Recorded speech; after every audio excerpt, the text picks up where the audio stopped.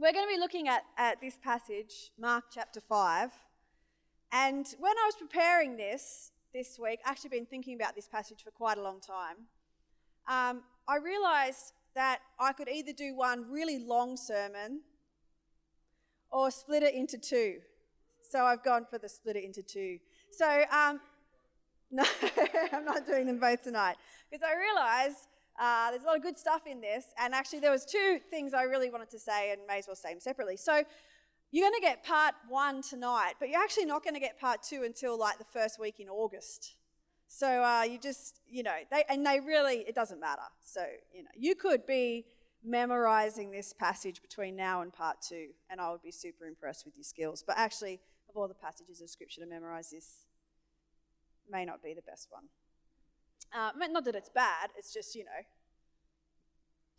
Anyway, so you're probably somewhat familiar with this story. So now, sort of series this whole year, we're looking at Jesus. So this is the passage of Scripture where Jesus confronts the man, the demoniac, who is possessed with legion. So isn't that exciting? Now, there are so many ways that we could have a look at this passage of Scripture. And in fact, the ancient rabbis used to say, and probably the modern rabbis still say, that they had a saying called the 70 faces of Torah. And they said, there are 70 faces of Torah. Turn it round and around, for everything is in it. And what it was this sense that you can look at Scripture from, this angle, and then you can turn it and look at it from that angle, and then you can turn it and look at it from that angle, and you can keep going, seeing new and profound things in Scripture from all different angles. So we could look at this passage of Scripture from all kinds of angles, but we're only going to really look at it through one tonight, and that's actually through a political angle. So many times when we probably encounter this thing, maybe you've heard it preached from a spiritual warfare angle, maybe you've heard it preached from a love angle, maybe you've heard it preached from all kinds of different angles. But tonight we're going to look at it through the lens of the political, because this is actually quite a political passage of Scripture, which is sort of a strange thing to say, because we don't often think of the Gospels as being highly political. Well, maybe I should say I don't often think of the Gospels as being political. But in particular, the language that the author of Mark used in this passage makes it very political. But we miss it because we just do, because it's cultural context. So how about we have a read of it, and then we'll just dig in. I'm actually reading it tonight out, and I've got it up on screen for you, but I've got a different translation to perhaps what you're used to, which is just the translation of a guy called David Bentley Hart, who is a linguist. So his specialty is like translation, and this has been put out quite recently, his translation of the New Testament. And at times it's a little disjointed, which is good for us, because I think we get too familiar with Scripture. We have read it, and we have heard it, and we have read it, and we've seen it on the flannel graph, and we've seen it animated, and we've read it, and we become immune to what it says, because we think we know what it says, therefore we read what we think we know, what's not actually there.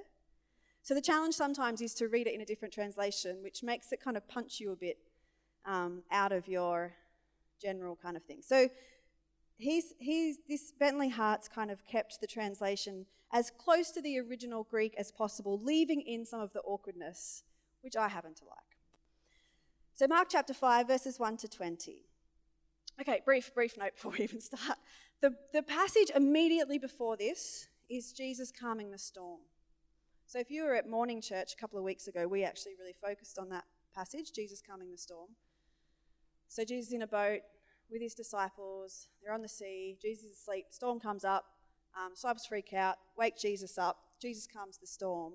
And the very last verse in that passage says, and they were afraid, enormously afraid, and said to one another, who then is this man, that even the wind and the sea obey him? Who even is this man? Who is this man? So that's what's immediately preceding this passage.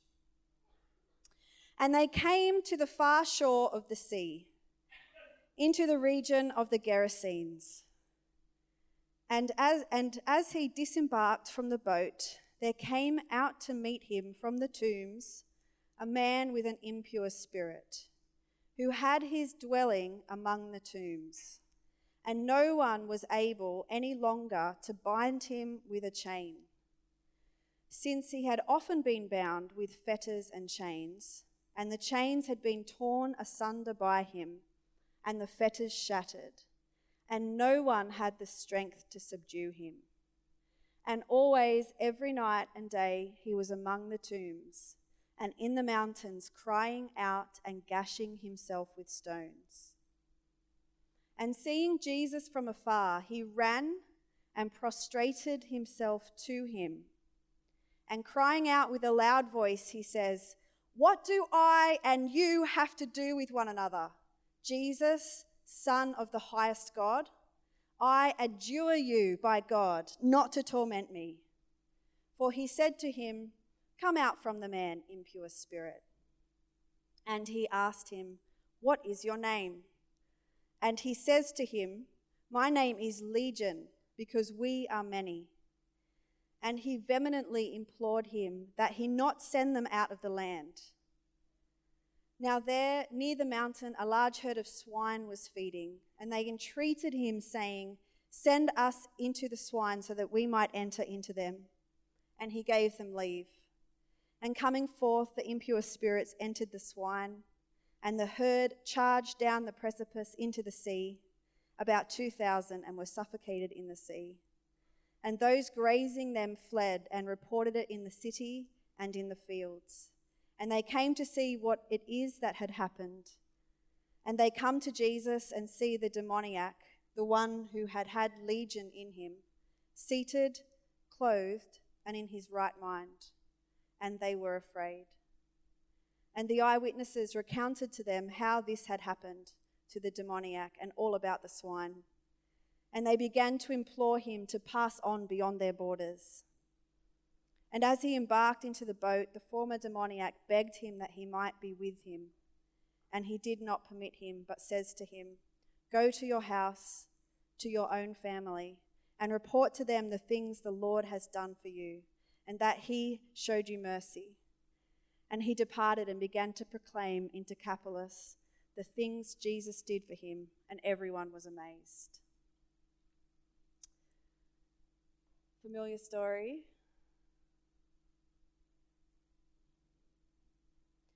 When the first readers, or listeners, I should say, of this passage would have read it, would have been obvious to them some of the political imagery and even the satire and comedy that was in this passage, which is a bit lost on us. And so I kind of just want to pull a bit of it out tonight and just see what it has to say to us about our world and our legion or legions. So the first thing to notice about this passage is that they start by crossing over to the other side. So there's this movement from one side of the sea to the other side of the sea. It's very obvious in this passage that they're going from a Jewish side of the sea to a non-Jewish side of the sea. Now that's geography. If you knew the area at the time, and the readers would have, they would have understood that the area of the Gerasenes and the place where the Decapolis was, Decapolis means 10 cities, that was not a non-Jewish area of kind of Palestine. And that was actually the easternmost edge of the Roman Empire. And so they're going from one side and they're crossing over to the other side. And we pick this up through all the language because the main language used throughout this passage in reference to the spirit and to the man and to what happens are the words impure and unclean. Now, Jews in their purity laws had uncleanness. They weren't allowed to touch or encounter lots of things lest they become unclean. Then they had to ritually purify themselves in order to become clean, in order to do sometimes everyday tasks or definitely to worship God. And so they are crossing over from clean side to very unclean from Jewish territory to Roman-occupied territory. Jesus is crossing over and entering into the land of the empire. And he encounters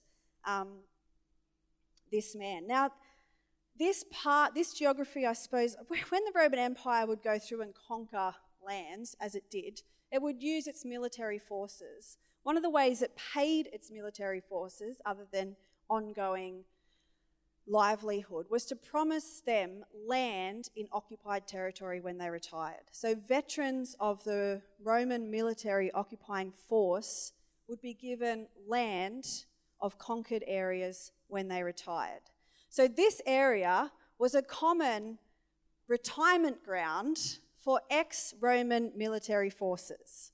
Now, if that was your land, you would be somewhat unhappy with that the occupying army was allowed to just come in as prize for their occupation to take your land, possibly your house. So this is occupied territory already. The people living here are not free people. Now, I don't know about you, I've watched enough movies to imagine what ex-soldiers of war are like, when all they have known is violence and domination, and they retire. I don't think they retire to raise sheep and press wine. Perhaps they do. I would say these are pretty stressed out, PTSD, violent, aggressive men who have survived pretty horrific combat, seen a lot of war, probably raped and pillaged, and now they're settled in this land. So this is what we're talking about. Jesus has crossed over into this kind of territory. The pigs are unclean to Jews. The tombs are unclean to Jews. The dead were unclean to Jews. Everything about this other side shouts uncleanness. And Jesus is entering this unclean territory. Now, here's some of the other language that we pick up in this thing that makes it political.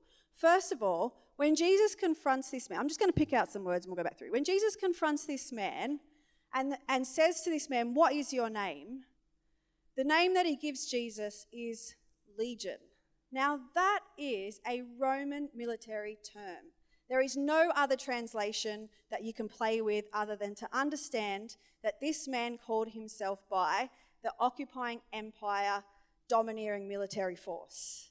And so that is weighted with political implications. He doesn't say, "My name is lust or envy," or he doesn't say any of those perhaps more religious terms that we would be familiar with unclean spirits or demons. He uses a Roman military political thing. Now, a legion was a division of Roman soldiers, probably about 5,000 to 6,000 men.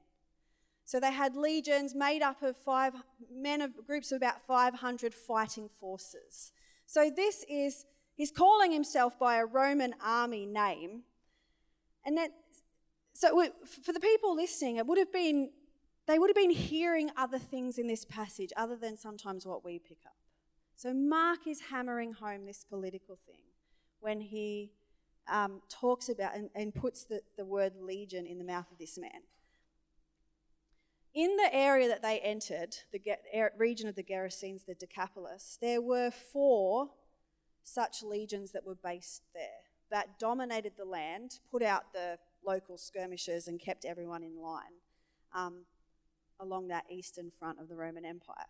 The Roman 10th Legion, the Legio X Fretensis, which was based in the Syro-Palestine area, which is where we are, the symbol on their emblem was the wild boar. I've got a picture. So on the left, we'll look at your way. On the left here is an ancient imprint of a coin or a medallion. The XF, the 10th Fretensis, that's a boar down the bottom. That's a more modern rendition of it. So he calls himself Legion. One of the legions common in this area that was still active in military force had their insignia, the wild boar. That means that's what they championed. That's almost like what they worshipped. It was the sign and symbol of who they were as that legion. Interesting then that they get sent into the pigs. The writer of Mark is telling us things about empire and who really has the power. So when Jesus confronts Legion, Legion begs that they might be sent into a band of pigs. Now, the word band that is used there by the writer is the same word that's used for military recruits. So the writer calls the band of pigs the same word you'd use for military recruits. And then when it says that Jesus basically dismisses the pigs, like, you can go. And they charge down the mountain and into the sea, which is the military term for charge, and off they go down into the sea. Can you hear the political imagery in this? Which, when we read this, it's like straight over our heads. To the original listeners, this was a passage saying something about Jesus and empire, where Jesus has the power and empire doesn't. Because when Jesus crosses over to the other side and confronts Legion, Legion ends up in the sea. And now, for us reading this, and for the first listeners reading this, the punchline of this thing is this band of pigs charging into the sea and suffocating in the sea. Now, what other story in Scripture ends with an army drowning in the sea? We sung it just a little moment ago. You split the sea. So this has total overtones reminiscent of God's confrontation with empire in Pharaoh and God rescuing his people out of the domination of empire, coming through the waters of the ocean into the new land, and the old thing drowning in the sea. So this is paralleling in so many ways that God is king, that God is Lord, that he has power, that his is the way, and he will deal with Legion as he likes. And so there's all of these sorts of things going on in this story. The same story of Exodus, which is redemption, encounter, deliverance, is the same story in Mark chapter 5, redemption, encounter, deliverance. So when we read this is not just about, isn't that nice for that little one man who was a bit upset in the tombs and he got set free? No, this is a political statement about what happens when the power of God confronts the power of empire and God wins. This is so much more than just a nice story about a man getting set free. Some of the other things that are really interesting in this passage is the naming dialogue that goes on. There's a bit of to and fro naming. Like when Jesus, it literally is like Jesus steps out of the boat and this man comes and prostrates himself down in front of Jesus and says, I'll have to find it because I haven't memorized it. And he crying out with a loud voice, he says, What do I and you have to do with one another, Jesus, Son of the Most High God? Now, the reason that is so interesting is the very last verse of the chapter before said, and I read it before, who is this man that even the wind and the sea obey him? So in the very previous story that we have going on, the disciples who are followers of Jesus are still asking themselves, who is this guy? And yet as soon as Jesus steps out of the boat, this man comes and prostrates himself and basically says the words that the disciples themselves don't yet still understand. What do I and you have to do with each other, Jesus, Son of the Most High God? This legion knows exactly who Jesus is.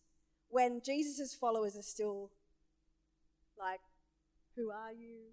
We're not really sure. You're blowing our minds. We have no idea what's going on. So there's this naming that goes on. And in the kind of the magical, sort of mystical world of Jesus' time, it was often believed that if you could name a spirit, you would have power over it. It was like, if you're a magician and you're trying to sort out unclean or impure spirits or work in that kind of magical thing, you would often try to use the power of name to find out what name is this spirit so I can cast it out. So interestingly, when this man prostrates himself, he names Jesus. Like perhaps he thinks, I know who you are, and maybe if I know who you are, I will have the power over you. But that goes nowhere because Jesus is Son of the Most High God. And in fact, Jesus then says to him, what's your name? And the man says, my name is Legion, for we are many. And Jesus is basically like, yeah. And they're like, then just cast out. It's then just dealt with. It's like Jesus has the power. There's this kind of naming thing that's going on, which is like this control. This is the battle that's going on. Who's going to name who and which name is going to have the most power? And at the end of the day, the only name that has any power is Jesus, Son of the Most High God.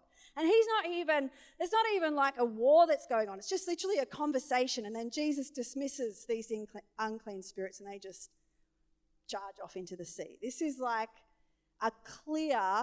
there's no like deep, great wrestle, like who's going to win. It's like from the beginning, this is no competition.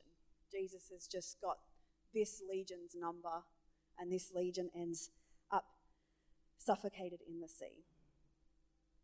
I love how this translation writes that confrontation, which is, what do I and you have to do with one another? Basically, it's asking the question, what does empire and kingdom have to do with one another? And the answer is absolutely nothing. They are so far away from each other. There is no comparison between the kingdom of God and the empires of this world. They are in different categories. They have nothing to do with one another. Nothing. The kingdom of God is good news for the poor. The empire is very bad news for the poor. Empire creates the poor. The kingdom is good news for the poor. Jesus stands up and says, I have come to set the captives free. Jesus frees the captives. The kingdom frees the captives. The empire makes the captives. The empire subdues, dominates, uses violence and force to just enter and conquer. The kingdom is nothing like that. The kingdom gives people sight so they can see clearly. The empire is all about keeping things hidden and keeping people blind. The kingdom frees the oppressed, and the empire is king at oppressing. It is those that are on top have the thumb and the foot on those who are down. The kingdom is the year of the Lord's favour, and empire is all about man's domination. What do I and you have to do with one another? Jesus, Son of the Most High God. And Jesus is like saying with every action, my kingdom and your empire, Legion, they have nothing to do with one another. They are totally different. And let me tell you, the name of Jesus, Son of the Most High God, and the work of the kingdom will conquer empire, and you, Legion, will be drowned in the sea, just like I've done with Pharaoh before. This is a pictorial and a significant vision of what happens when the kingdom of God confronts the kingdoms of this world, and Jesus comes out on top. And of course, the people freak out and then ask Jesus to leave. But we're not going to go there because that's like part 2. We'll get to part 2 later. This is one of the things I love about this passage, is that when we see it as political, this makes this passage a whole lot more to do with us and the world than just imagining it was a nice story for this individual man. This takes away sort of like the nice personalization of the gospel and makes it a cultural, worldwide phenomenon. So it's pushing us out of our individualization and our personalization of Jesus and what he does for us, and pushes into territory where we have to ask ourselves, what does the kingdom of God do for the world? So it's pushing us that way. And that's really good for us because in our day and age, we tend to personalize and individualize things a lot, especially salvation and what God can do for me and things like that. So passages like this, read the way they were written, are intended to really push us out of our comfort zone. So we actually are asking ourselves the question, how does Jesus confront the kingdoms of this world? How does the kingdom of God come on earth as it is in heaven? How does this work? Because these are good questions for us to take us out of just our personal language.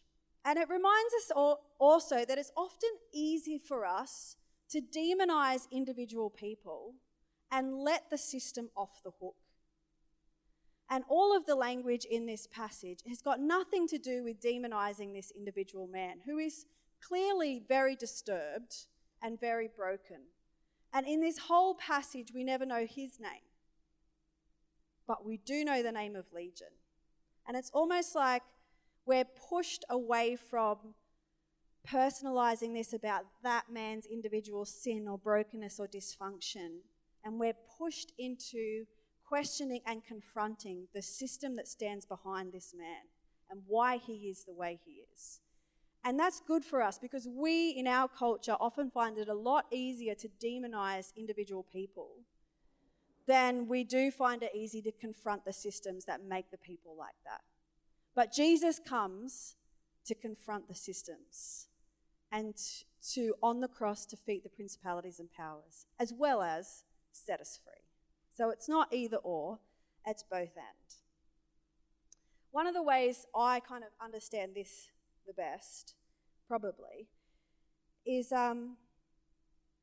when I think about Port Kembla and when I think about the reputation that Port Kembla has and the conversations I have with people when they hear that our church is in Port Kembla. And let me tell you, the first question that's out of their mouths, and if it's not out of their mouths the first time, it's not far down the list, is almost like, what does your church do for the sex workers?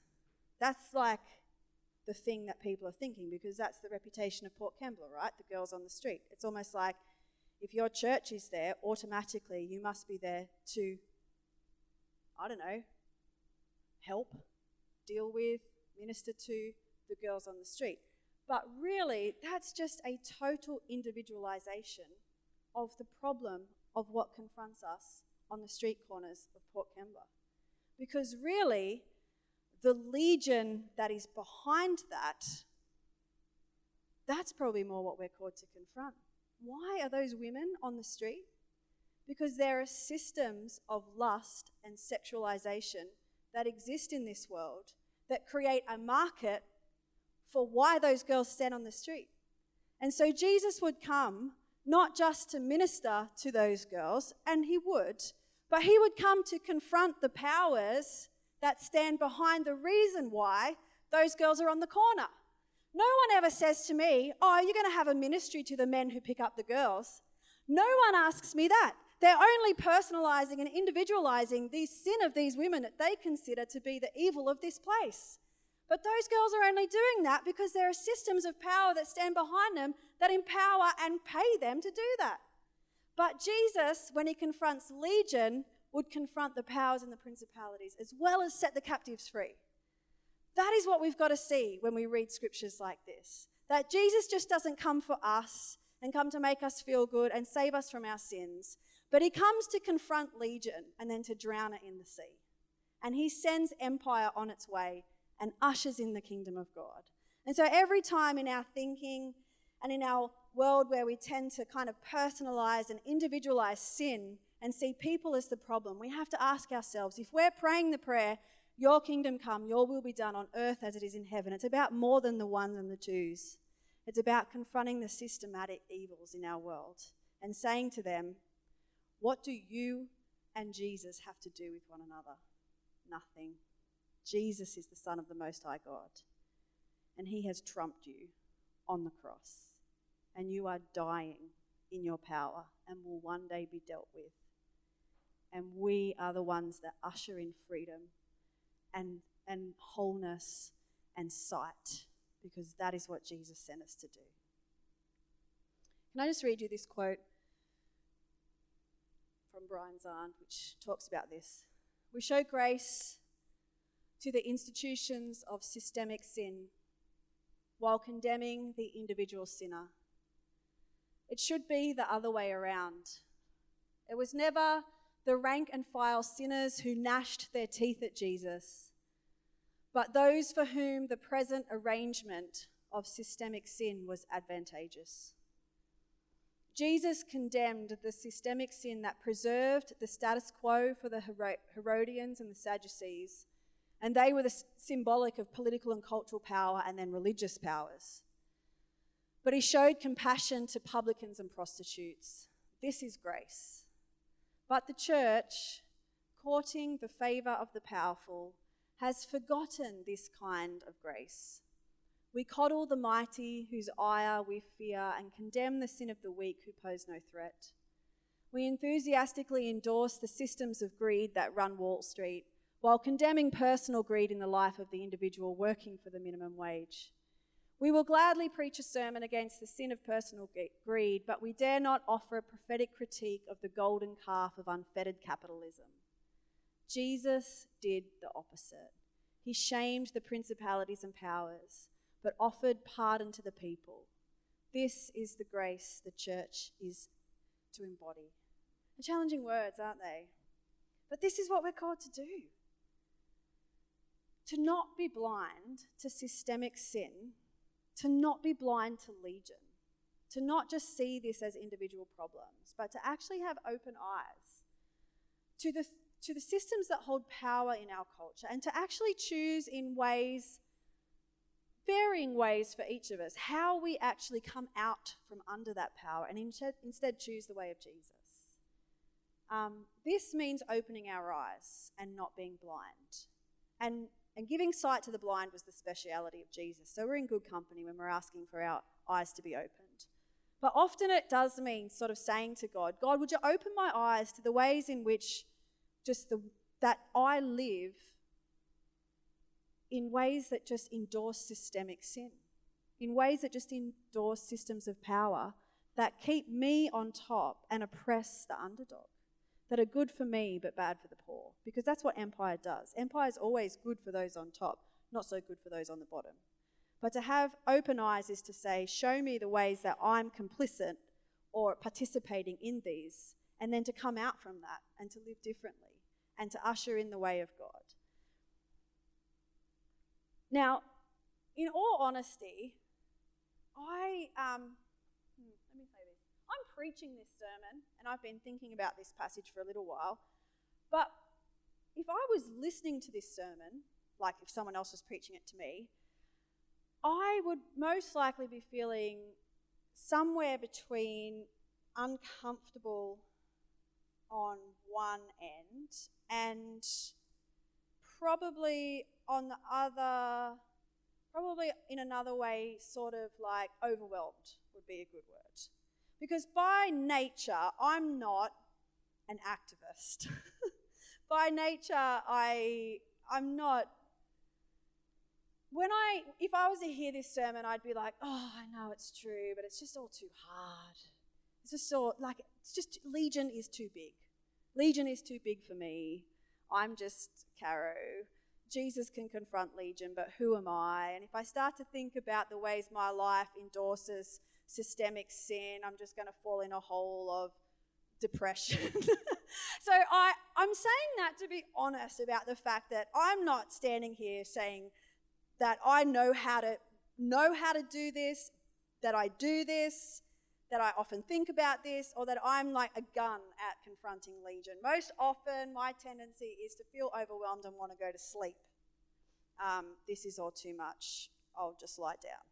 That's sort of where I'm at. Now, there are other people in this world who get totally fired up by this stuff, and I'm the one that likes to look at them and follow probably about a kilometre behind, because their energy is a bit too much for me. So I'm just being honest with you about kind of how I am with this. I'm not like preaching like the guru. I'm preaching like the sleeper that just likes to sleep.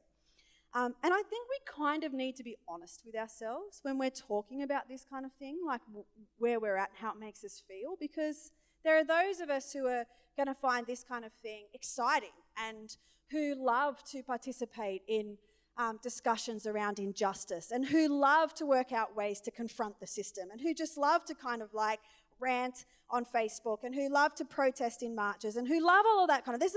And if you're like that, we really need you to be like that and lead the way, because the others of us that are kind of sleepers, you need to rouse us in our slumber and get us moving about the things that Jesus would be concerned about. So we kind of need each other in the kingdom of God, because not all of us are like crazy activists. Like my version of activism is like trying to not use Glad wrap and buying, sandwich wraps for my children so they don't have to use plastic, and refusing to buy individual packets of chips. Like I have a very passive version of activism. And funnily enough, I was listening to a podcast recently about a girl who's into craftivism, where she makes craft and sends it to people in protest. And I loved it. I was like, this is me. This is like the introvert version of proactive, injustice work, is like just make something at home, in your own home, really slowly, and pray over it and send it in the mail. Like it's like, so that's my version of protest. But I think we just need to be honest with each other about how this conversation makes us feel. Because I just think to not be blind and to open our eyes is part of the passage of growth. I'm always impressed by people who can be angry about the things that we should be angry about, because I just want to fall asleep, basically, when I hit that. And I do actually think that when it comes to seeing this side of Jesus, seeing the way the kingdom of God confronts the kingdoms of this world, that one of the best ways forward for all of us is to simply name what it is that Jesus would be addressing. I think that was one of the very important things when Jesus encountered this man and he said, "What is your name?" I think sometimes it really helps for us to know what it is, what are the legions that exist in our culture that we actually should name. So instead of us just not even knowing that these things exist, we name them. Once we've named them, some of their power is gone. Once we've named them, we can speak the name of Jesus over them. Once we've named them, we can tell them that the blood of Jesus has conquered them. Once we've named them, we know exactly what it is that we want to come out from under. And we kind of then know how to move in the opposite spirit, which is always the best way to do spiritual warfare. To do spiritual warfare against these principalities and powers and this legion and this empire is not to rant and rave and shake down the walls in some kind of spiritual prayer meeting. The best way to do it is to just, A, refuse to be complicit, and B, move in the other direction. That's the best way. Come out from under the power and just be different. So I actually think what I want us to do in finishing, because if I always think, I want you to be able to walk out that door and think, oh my goodness, what do we think about today? Oh, that's right. It's got practical implications for my everyday life in my world. So I actually want us, if we can, to name some of the things in our culture that would be legion. That if Jesus was here, he would name it and he would say, that is actually empire, that's not kingdom. And once we've named them, this is what I'd like us to do. I'd like us to name maybe, 5. If we can come up with 5, that'd be good. And then, we've got 5. I would like us to break into groups around which of those 5 we actually feel passionate about, or perhaps feel the most passionate about, which might be on some of our scales rather small, but at least we're leaning that way. And then I would like us in small groups to just pray that God's kingdom would come, that Jesus would confront these systemic sins in our culture and in us, and that he would be king and he would break their powers. And then what I would like each little group to do is to just chat together about 2 ways that as the people of God, we can choose to come out from the power of legion and to act differently. So I'm hoping that in about 10 minutes, you're going to walk out the door with 10 ideas of things you can do to refuse to participate with empire and to actually choose to live as a citizen of the kingdom, not as a citizen of the empire. Because when Jesus confronts empire, Jesus throws empire in the sea. So we don't want to be with empire. We want to be with Jesus. And we are. We're part of his kingdom. Is that cool? So I'm going to make you get practical. So, name them. I did do a thing, Dan. Dan's going to type with his miraculous spelling. He's really good at spelling. What can we name as legion in our world and in our culture? Yeah. So discrimination, which would be based in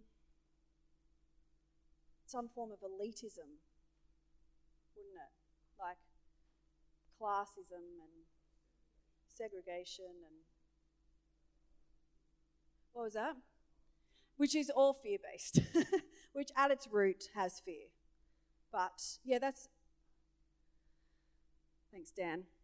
What else? Unfettered capitalism. Yeah, capitalism would be one of the legions of our culture is built on capitalism. Our culture is built on economics that keep the rich and keep the poor in their place, in essence.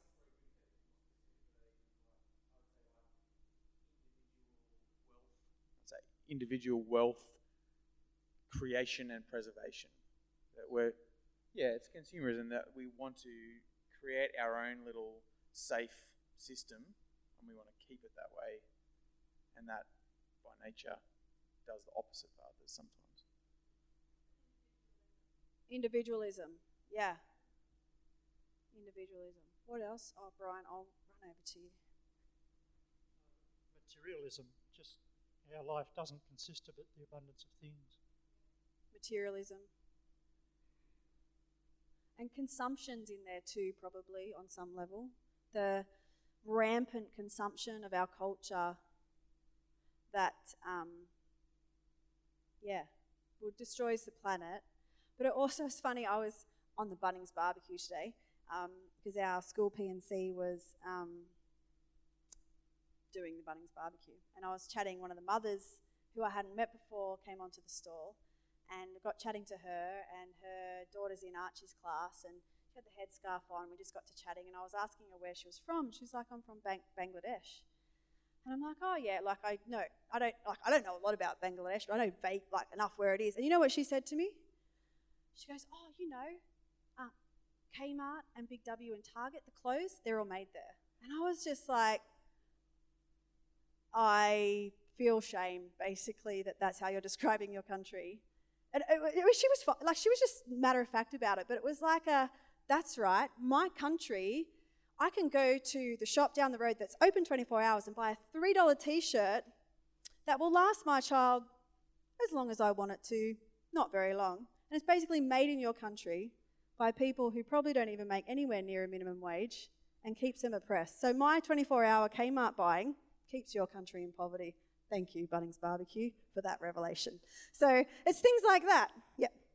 Sexualisation, particularly, I think, since my kids were little, looking at my grandkids, there's amongst children, there's this whole, it's got to be pink or it's got to be blue, gender issues, and there seems to be more of a push towards segregating boys and girls at an earlier age than there was when my kids were little, even though as females we've made so many advances in other ways. I hate pink as a result of that. Yes, fair call. Yes, sexualization is a big one. Gender issues. Yeah. Anyone want to throw out another one? Technology. Oh, what would you say about that, Laurel? People know too much about information. Just a lot of things.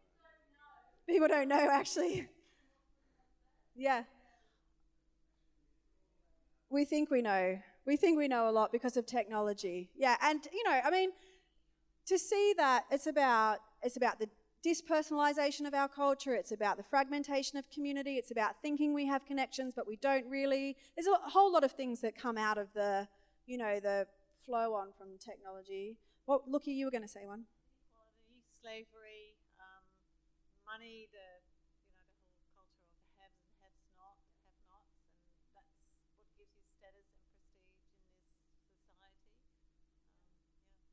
It's good. I mean, these are the things that if Jesus was going to cross over, he would confront this. He would be calling this out by name. And then what he would be doing is not this great like battle to and fro. It's like these things bow to the name of Jesus. Empire bows to Jesus because Jesus on the cross confronted the principalities and powers and shamed them. And they have lost their sting and their power. They still war and rage, but God's kingdom will come. His will be done, and these things will be brought to nothing when Jesus comes. So we as Jesus people need to act now as if they have been brought to nothing. And the first step towards doing that is just naming them and then choosing to say, I will not bow to you. I will bow to Jesus, and you will bow to Jesus too. And then to actually learn different ways that we can come out from under these systems, act in opposite ways, and just be God's people in whatever expression of personality that is for you and I. Some of us are going to be passionate activists about this stuff. Some of us are going to be quiet, passive-aggressive people. But we just need to live as God has made us and to live authentic lives as followers of Jesus. Is that cool? So we might take those 1, 2, 3, 4, 5, 6 and break up into a couple of different 6 groups. Does anyone want to put their hand up to like own one of them? Just so we can like scatter around the place. Alira, what do you want to own? You're up the back. Or are you feeding? Am I going to like expose you? Consumption? Okay, Alira will take, are you right if people come and join you? Okay. Yep. Alira up the back in the cupboard will take materialism and consumption. Jess and Brian, what do you want to take? This is just to coordinate our little prayer and discussion. Individualism, great. Oren, what do you want to take? You're going to take unfettered capitalism. Nick, what do you want to take? Discrimination. Laurel, you can take technology because you suggested it and you're there. And you can sing that technology song from Napoleon Dynamite. Oh, I love technology. Anyway, no, sorry. And Simon, what are you left with? Sexualization? Is it? All right. I mean, this is just to divide us. So how about we just move really quickly? What's the time? Ooh, let's do this in 5 minutes. This is what I want you to do. Just gather together. If you really just pick the most one. Some of you will be like, I know where I want to go. If you're not really sure, just pick the one that's most comfortable for you. I would love you, just in starting, don't get talking because we could talk all night about these things. I actually just want you to pray. And you can pray however you feel led, but my suggestion to you is that you just pray how Jesus taught us to pray, which is, lead us not into temptation, but deliver us from the evil one, and that we pray God's kingdom come. So we're just praying simple prayers. We don't need to rant and rave, but we can just say, power of Jesus, we just say that you would come in our lives, in our church, and in our world and confront these powers, and we trust you to deliver us from evil. Lead us not into temptation. Yours is the kingdom and the power and the glory. It's all yours, Jesus. And just pray just a quick, simple prayer like that. And then brainstorm really quickly, perhaps just 2 or 3 practical things people can do that you can think of that can help us come out from under this stuff and act differently. And then we all might just leave with one thing we're going to choose to do. Is that cool? All right, go.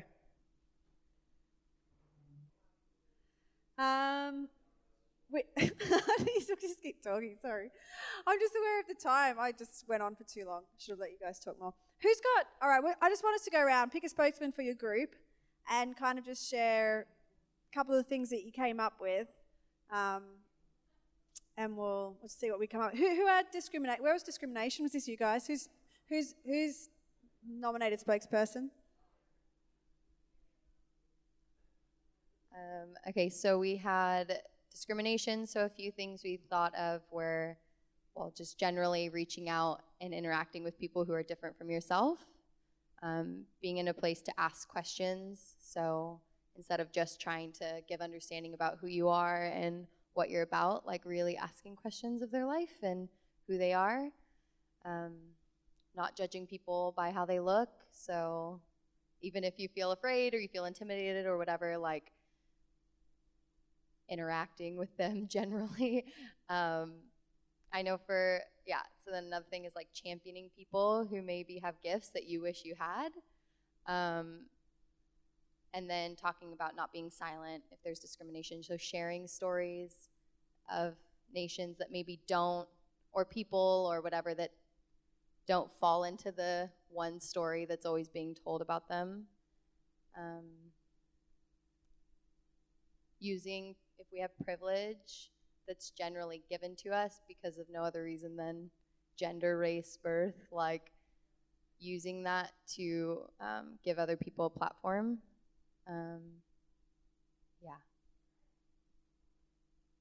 Very good. Unfettered capitalism, that was you boys down here, wasn't it? The capitalists.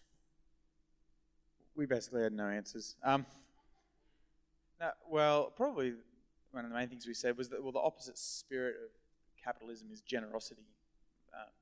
So any ways that we can be acting in generosity, be it with, well, mainly with our money, but also with our time, and be acting in that spirit is going to be counter to that.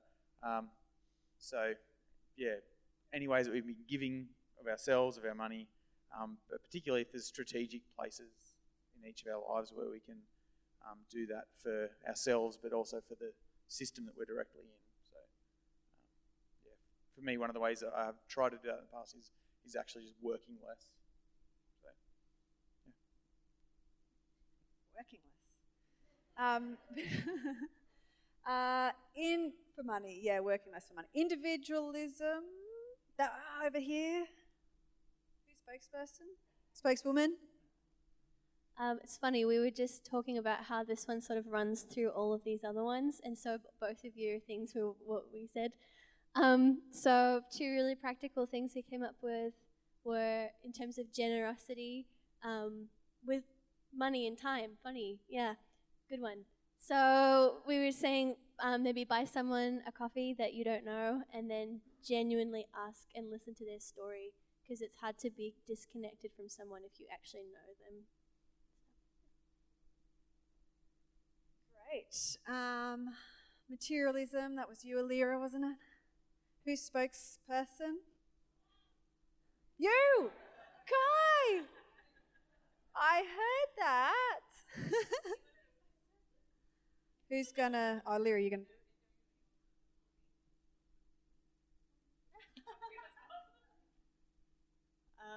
So we talked about just the amount of stuff we all have and feel we need to have and are being advertised to, and we respond to that to be more conscious of what's happening with that and checking ourselves and pay it forward, and, op shops and using secondhand things and stuff.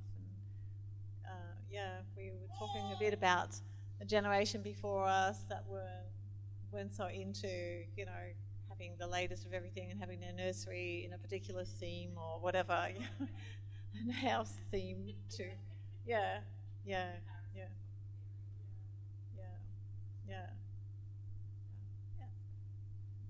It's great. I mean, one of the really practical things, for unfettered capitalism and materialism, that consumption thing, is just stop upgrading. Like, our culture programs us to upgrade every time we're told we can get a better thing. So refuse. Keep your phone until it dies and then get a new one. I mean, that's easy if you're not really into technology. Or if you need something new, check out op shops first. Like, try to reuse rather than buy new all the time. It's just a simple passive-aggressive thing you can do. Sexualization. Who's stop upgrading? Are you spokesperson?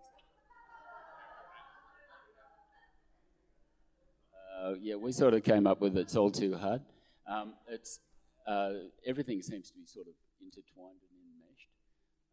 We did discuss clothing and marketing of clothing, and how skimpy clothing is sort of forced on younger girls, and it's difficult to even buy loose-fitting clothing and stuff like that these days. yeah, so that's one of the things. Something else we discussed was, it's just sort of living a different life that we're called to live other, which fits with all of it. So it was difficult to zero in on sexualization without looking at materialism, abuse, individualism, capitalism, and all the rest. Did you have anything to add? I would add to that, if you see something in advertising that you think is inappropriate, write a letter. Now, you probably only really need to walk into Typo, shouldn't name names, and look at what's on the cover of the notebooks you can buy. I use Typo notebooks for my sermons, and I found it really hard to find one that I could actually have in front of you up the front. And I didn't write a letter because I'm lazy, but I should. Like, if you see something that's overtly that, write a letter. And technology? So we thought about technology and how, like, technology is a tool, but that can be used in a not good way, and that can feed all of these things that we just said. And thinking of how technology, can give us this illusion that we don't need God anymore. And so, like, thinking how can we use technology to glorify God and to use it in a good and healthy way. Yeah. So good, guys. This is like naming Legion and choosing to come out. So I'm going to pray just to finish. Jesus, give us eyes to see where we come under the power of empire. Help us to name the things that have nothing to do with your kingdom, and help us to leave that behind and walk in your ways. Jesus, we know that all of this is not in our power and our strength, because you confronted Legion as Son of the Most High God, and you defeated it. And so we come in under you, Jesus, and we say we want to be with you and to be walking under your power as you defeat the powers. And so help us, God. Help us to wake up where we need to wake up, and help us to just be the people of the kingdom. In the name of Jesus, amen. Wonderful. Go have a great week.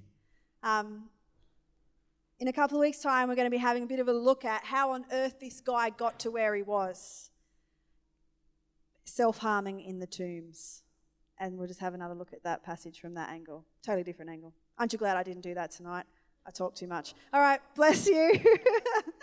We'll see you next time.